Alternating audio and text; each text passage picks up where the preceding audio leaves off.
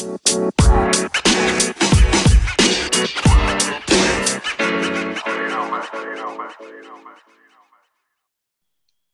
listeners of Take Talks Business. Thank you for returning for the next episode.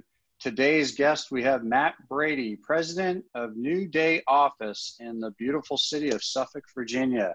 Matt, thank you for joining us. Thank you, Tate. Glad to be here.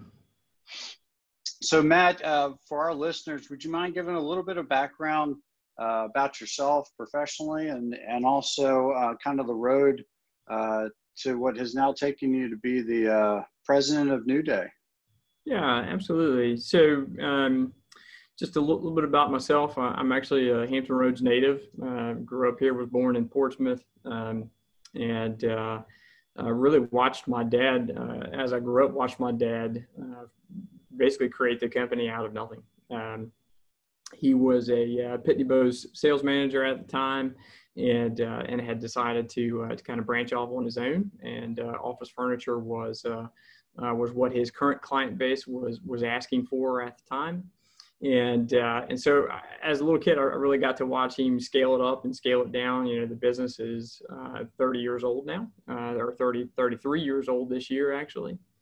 And so, you know, in terms of my involvement, I actually, started at the very bottom. So you could say we as kids, you know, my dad and both my mom and my dad were big proponents of bringing us. I had two older brothers, bringing us into the business and emptying the trash cans, cutting the grass, sweeping the warehouse floors, you name it. If the job was dirty, we were going to be assigned it. It really gave me this great appreciation for the effort that my parents were taking to build this business from nothing. Then once I got into to high school, I started as a delivery driver and installation tech, and then for some unknown reason to me, I started selling for my dad the summer of my senior year of college, and man, that was the hardest summer of my life. It was, my dad's old school. You know, it was here's a box of catalogs, go out and beat the street, and hope you make some money at the same time. And so, man, it was tough. It was tough. You know, 100 degree heat in Hampton Roads and beating the street. That was difficult. And but for some reason, I really loved it. And chose to come back after I graduated. I went to VMI for college and graduated with an economics degree there, and then came back and joined the family business. But I have a whole lot of questions about that. You know, I get a whole lot of questions about that all the time. Why did you go to VMI? Why did you come back to the furniture business? Why did you go to the military? And the reality is, there is something special about a family business. There's something special about small business that you've seen grow from absolutely nothing and to be part of the second generation that helps continue to grow that business and help it to be a life-sustaining arm, really, for people here in the Hampton Roads area. Yeah, absolutely. And it's that I've talked to several people over the history of the podcast, and it's just something that seems to get in your blood, and once it's in there, it doesn't get out. And that seems to be kind of a common thread through a lot of our entrepreneurs, and especially those who worked with their families over the years growing up. And it's I know from the standpoint of the public, it's such a great thing to have in a community, because there is that common connection with the business owners that really carries over from generation to generation. So it's nice. It's always nice to see when multiple generation families are able to continue to connect within the community. And I believe to a certain extent it helps make the community a lot stronger too.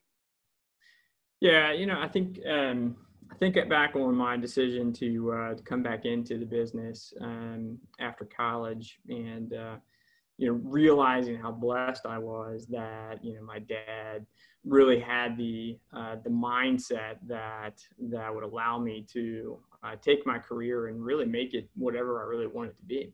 When I came back in, he was really, like I said, he had scaled it up, scaled it down, and he had gotten pretty comfortable and was what was probably turning out to be a pretty nice twilight career as a reality of it.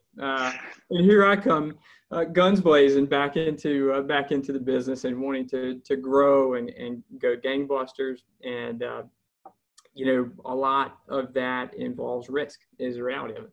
And my dad was at a point in his life that he didn't need the risk. He didn't want the risk. And he was pretty comfortable doing what he was doing. And so after 7 or 8 years of working for him, that's what led to the buyout between my dad and I. And so back in 2011, I ended up becoming full owner of the company at the time, and it was intended for 2008, but as you know, the economy went south in 2008, so we pushed it off for 3 years, and thankfully, during those 3 years, God really provided for us as a company, and really grew our customer base at the same time, and so when that 2011 hit, it was just the perfect time to make the transition for us. So Matt, and speaking about the history of the company, you're kind of creating a new history with New Day Office right now. You've gone through some exciting rebranding and changes in the last probably 18 to 24 months. Could you talk about that a little bit? Yeah, absolutely. So the reality is looking at what we've been doing over the last 30 years, and that's really creating these beautiful spaces for corporations, both large and small, and realizing how we've kind of realized growth within ourselves, and that was by really focusing in on our own operations and building this really this beautiful engine that is capable of pumping out these projects that from an operational standpoint, that our customers are coming back to us going, man, that was a really great experience. And that's exactly what we had aimed to do all along. But looking at from the customer standpoint of which of those projects was this giant success and hit it out of the park, and then which of these projects, the customer said thank you, but then it didn't really impact their business at all. And looking back on that and trying to figure out exactly what those differences were is really what has kind of prompted our next iteration of New Day. And that's the realization that those who got the biggest benefit from their new space, their new environment, were the ones who really took the time to ask the right questions. It's really about workplace strategy. It's really about looking at your workplace and not just seeing it as a place for to be filled with people and furniture. While obviously that's a kind of a necessity because business has to move forward, but it's a matter of standing back and saying, hey, what are my business goals? And how does the built environment really and truly relate to those business goals? And how can I do the best in the built environment to support those business goals?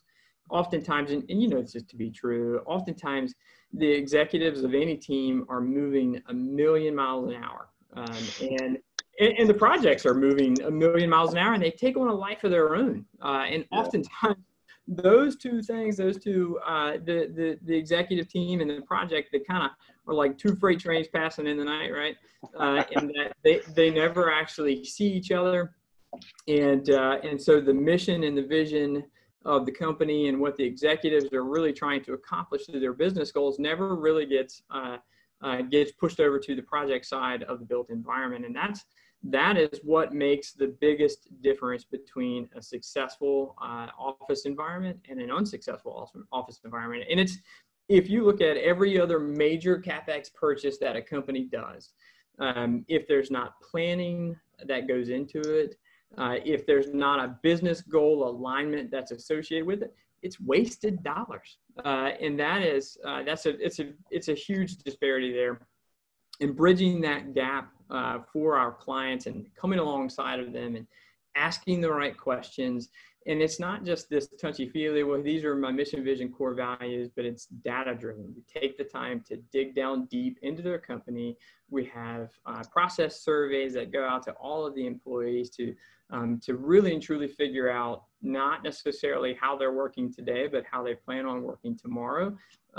And then again, what the business goals are of the executive leadership, and then applying that to the built environment. And that's really where we plan to make our mark in the future, is aligning those two things: the built environment aligned with the business goals.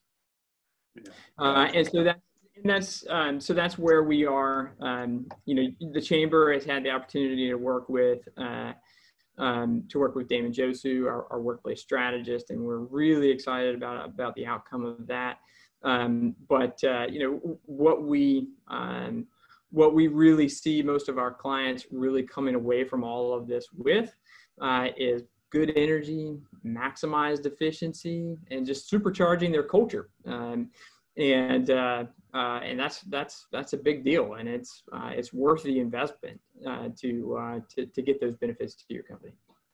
Gotcha. Well, and the refresh on your company, I think, kind of speaks volumes to that. Is you've essentially put yourself out there to say, I mean, we've done this for ourselves, and this is what we can do for you. Yeah, that's exactly right. When Damon came on 2 years ago, the first task that he and I wanted to conquer together was to create that strategy for ourselves, and that ended up pushing us to a brand new location and a brand new showroom. But it also aligned our sales and showroom side and our customer-facing division with our operations side, because we had two distinct cultures going on within our own organization. And that was one of the biggest takeaways from it all, was that we needed to go through a culture alignment, and that meant bringing us under one roof. And it was good. It was a good business decision that was tied up in that. So. That's great. And along with that adaptation, you've now set up, and please correct me if I'm wrong, a partnership, I believe. Did you want to talk a little bit about how that partnership has come together? Yeah, it's not necessarily a formal partnership at all, but here's what we know. Today, right now, especially with COVID-19 and all the things that we have seen happen in the workplace, the only thing that we're really sure of is that the use of technology is in hyperdrive, right? Every meeting has got to have a virtual presence. And if you are going back into the office, it's not just to sit down; it's to accomplish a specific task. And the reality is, we really don't have any idea what impact this is going to have overall on the workplace itself. And we follow a large architectural and design firm, Gensler, and they did a big gigantic survey through a lot of their users, and they posted the results of that the other day, and 75% of the respondents said, I want to come back to the workplace. And Facebook's their decision to directly move to more teleworking, or to work from anywhere. It's not necessarily work from home, it's work from anywhere, because we know that people, they're not staying at home, they're going out in parks, or they're doing whatever they need to do, but they're taking their technology with them. But their move was predicated by their own survey, and the results of their own survey said 75% of people wanted to come back into the office. So the reality is, we really don't know what impact it's going to have on the business environment, but we do know that technology is like I said, it's in hyperdrive, and the marriage between the built environment and technology has got to be right. And that's where our partnership, or rather, we're kind of partnering with Layer 9. They're our technology provider as well, and we're really focusing in on the collaborative technology, and making sure that people understand that they have really fantastic options out there, that with technology solutions that not only help them work more efficiently, but they interact really well with the built environment. And so as people come back in, like I said, they're going to need the technology to do that correctly. So that's really where we're headed, is that integration of technology in the built environment as well. How does it kind of feel being in your shoes and also the shoes of the team that you work with, knowing that you, to a certain extent, you all are kind of leading the way for how we're all going to be working in the coming decades? Yeah, it's really interesting. We've had a ton of just brainstorming sessions, both with within our own selves and then with clients as well. And the one thing that we can do is to go out there and provide ideas. And not that it's a one size fits all, because the reality is every business is going to look different after this. But it really goes back to what we were just talking about with workplace strategy, and it's the individual goals of the business and what serves the business and its employees the best. And make no mistake about it, the great companies, they are putting their people first. And so it's not going to just be a dollars and cents kind of solution to this, but they're going to make the best determination based off of what their people want and need moving forward. And so we've thrown some ideas out there. We're getting ready to launch an online survey ourselves in terms of allowing people to go on there and say, hey, am I ready to bring my people back to the office? Be a list of 15 to 20 questions. And then there'll be an offer, at the end of that to say, hey, if you're not ready, more than happy to come alongside you and provide some solutions out there for you. But the reality is our industry is almost on pause because while we're providing ideas, most of your large Fortune 500 companies are on pause as well in terms of what they're going to do. And most of them are sitting back and saying, hey, I'm gonna kind of wait this out.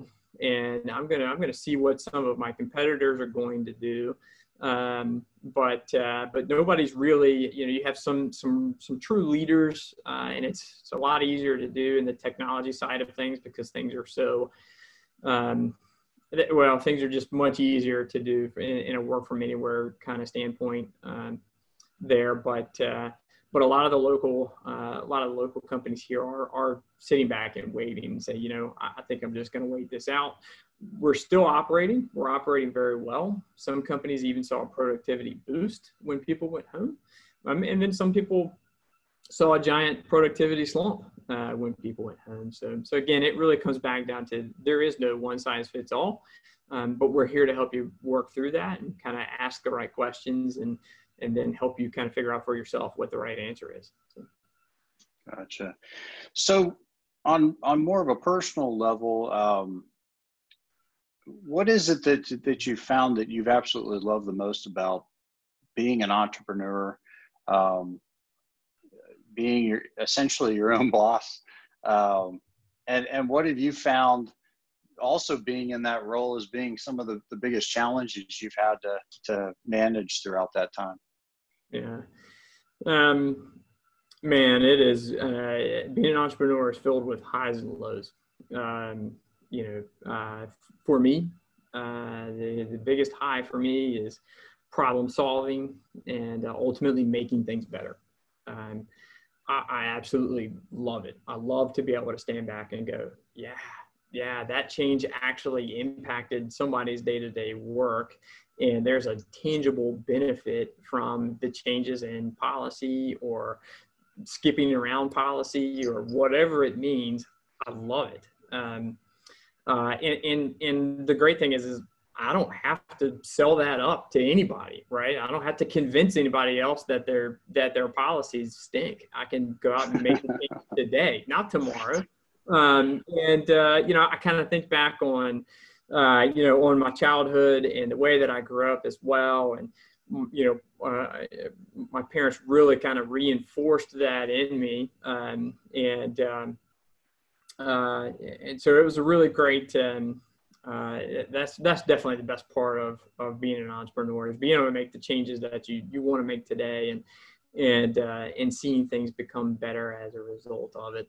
And I think it would drive me mad to be part of an organization where, something didn't work and I couldn't make the change right then, it would drive me insane.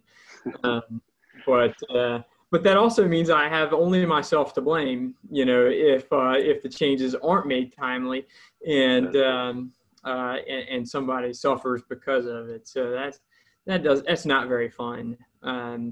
But I tell you that the biggest challenge for me is knowing what to delegate and what to keep myself. And so we've grown a lot in the last 10 years as a company. A couple of years back, we won the Virginia State Chamber's Vanguard Award for the fastest growing retail wholesale company in the state for a 3-year period.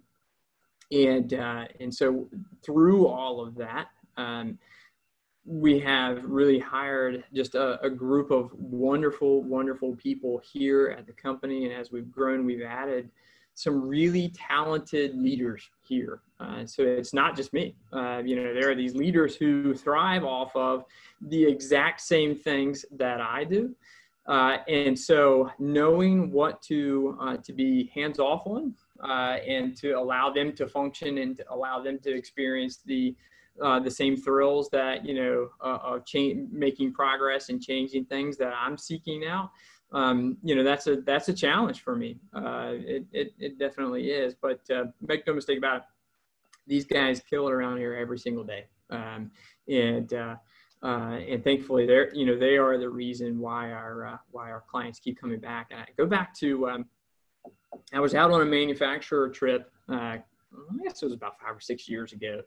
And I was out in Indiana, and the matriarch of the manufacturer, they're a family-run business, the Minkies, and family-run business. And the matriarch, I was having dinner with her. She was about 85 years old, and she looked at me, and she said, "Mr. Brady, I understand your company is growing pretty well. I'd like to know what's the reason for your growth." And then she gave me this look, like, I already know the answer to that, but I want to make sure you know the answer to that.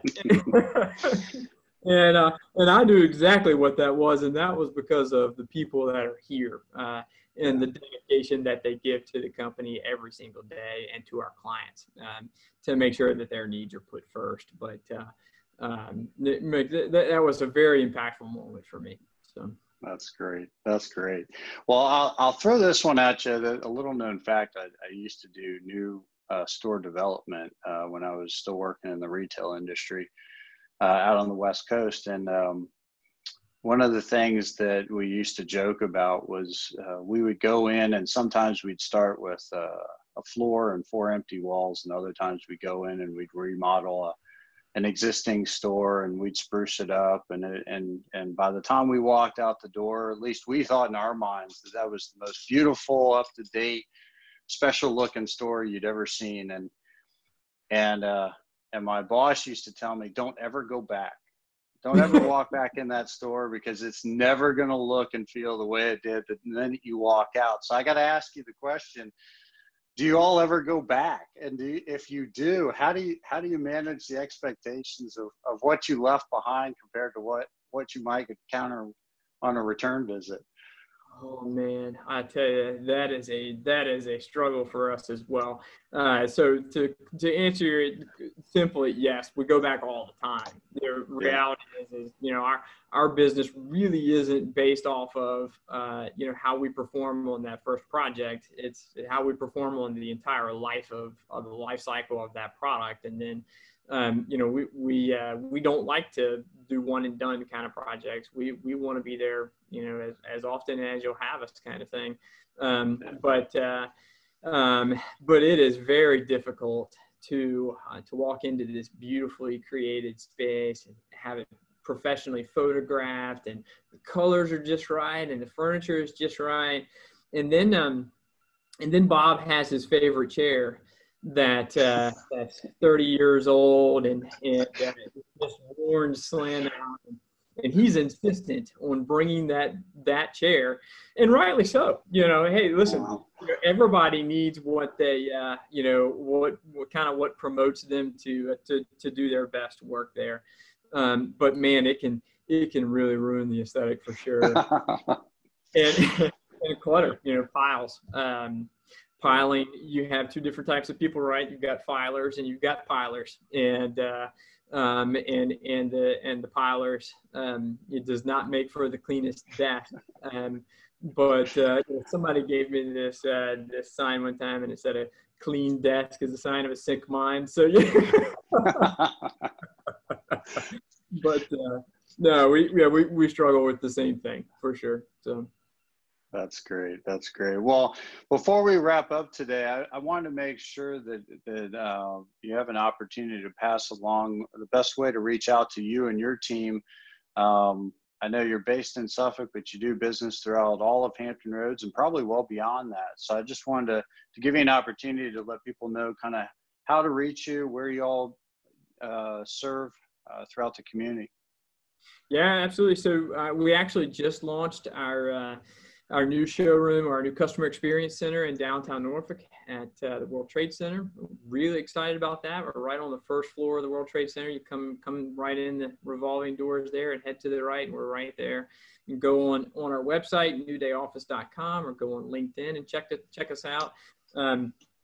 And no matter the size of your project, we're here to help you. Large or small, Fortune 500, government, it really doesn't matter. We've been all over the world. We've been in Africa, and the Middle East, and Europe, and so in terms of our service geography, we're everywhere. We've got 5 different projects running in 5 different states right now, and so we'd love to help you out.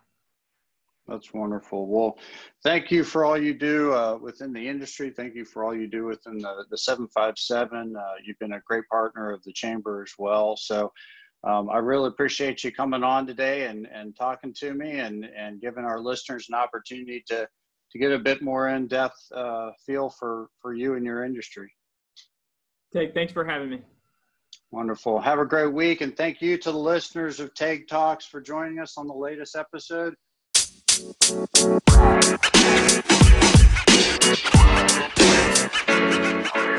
know, man.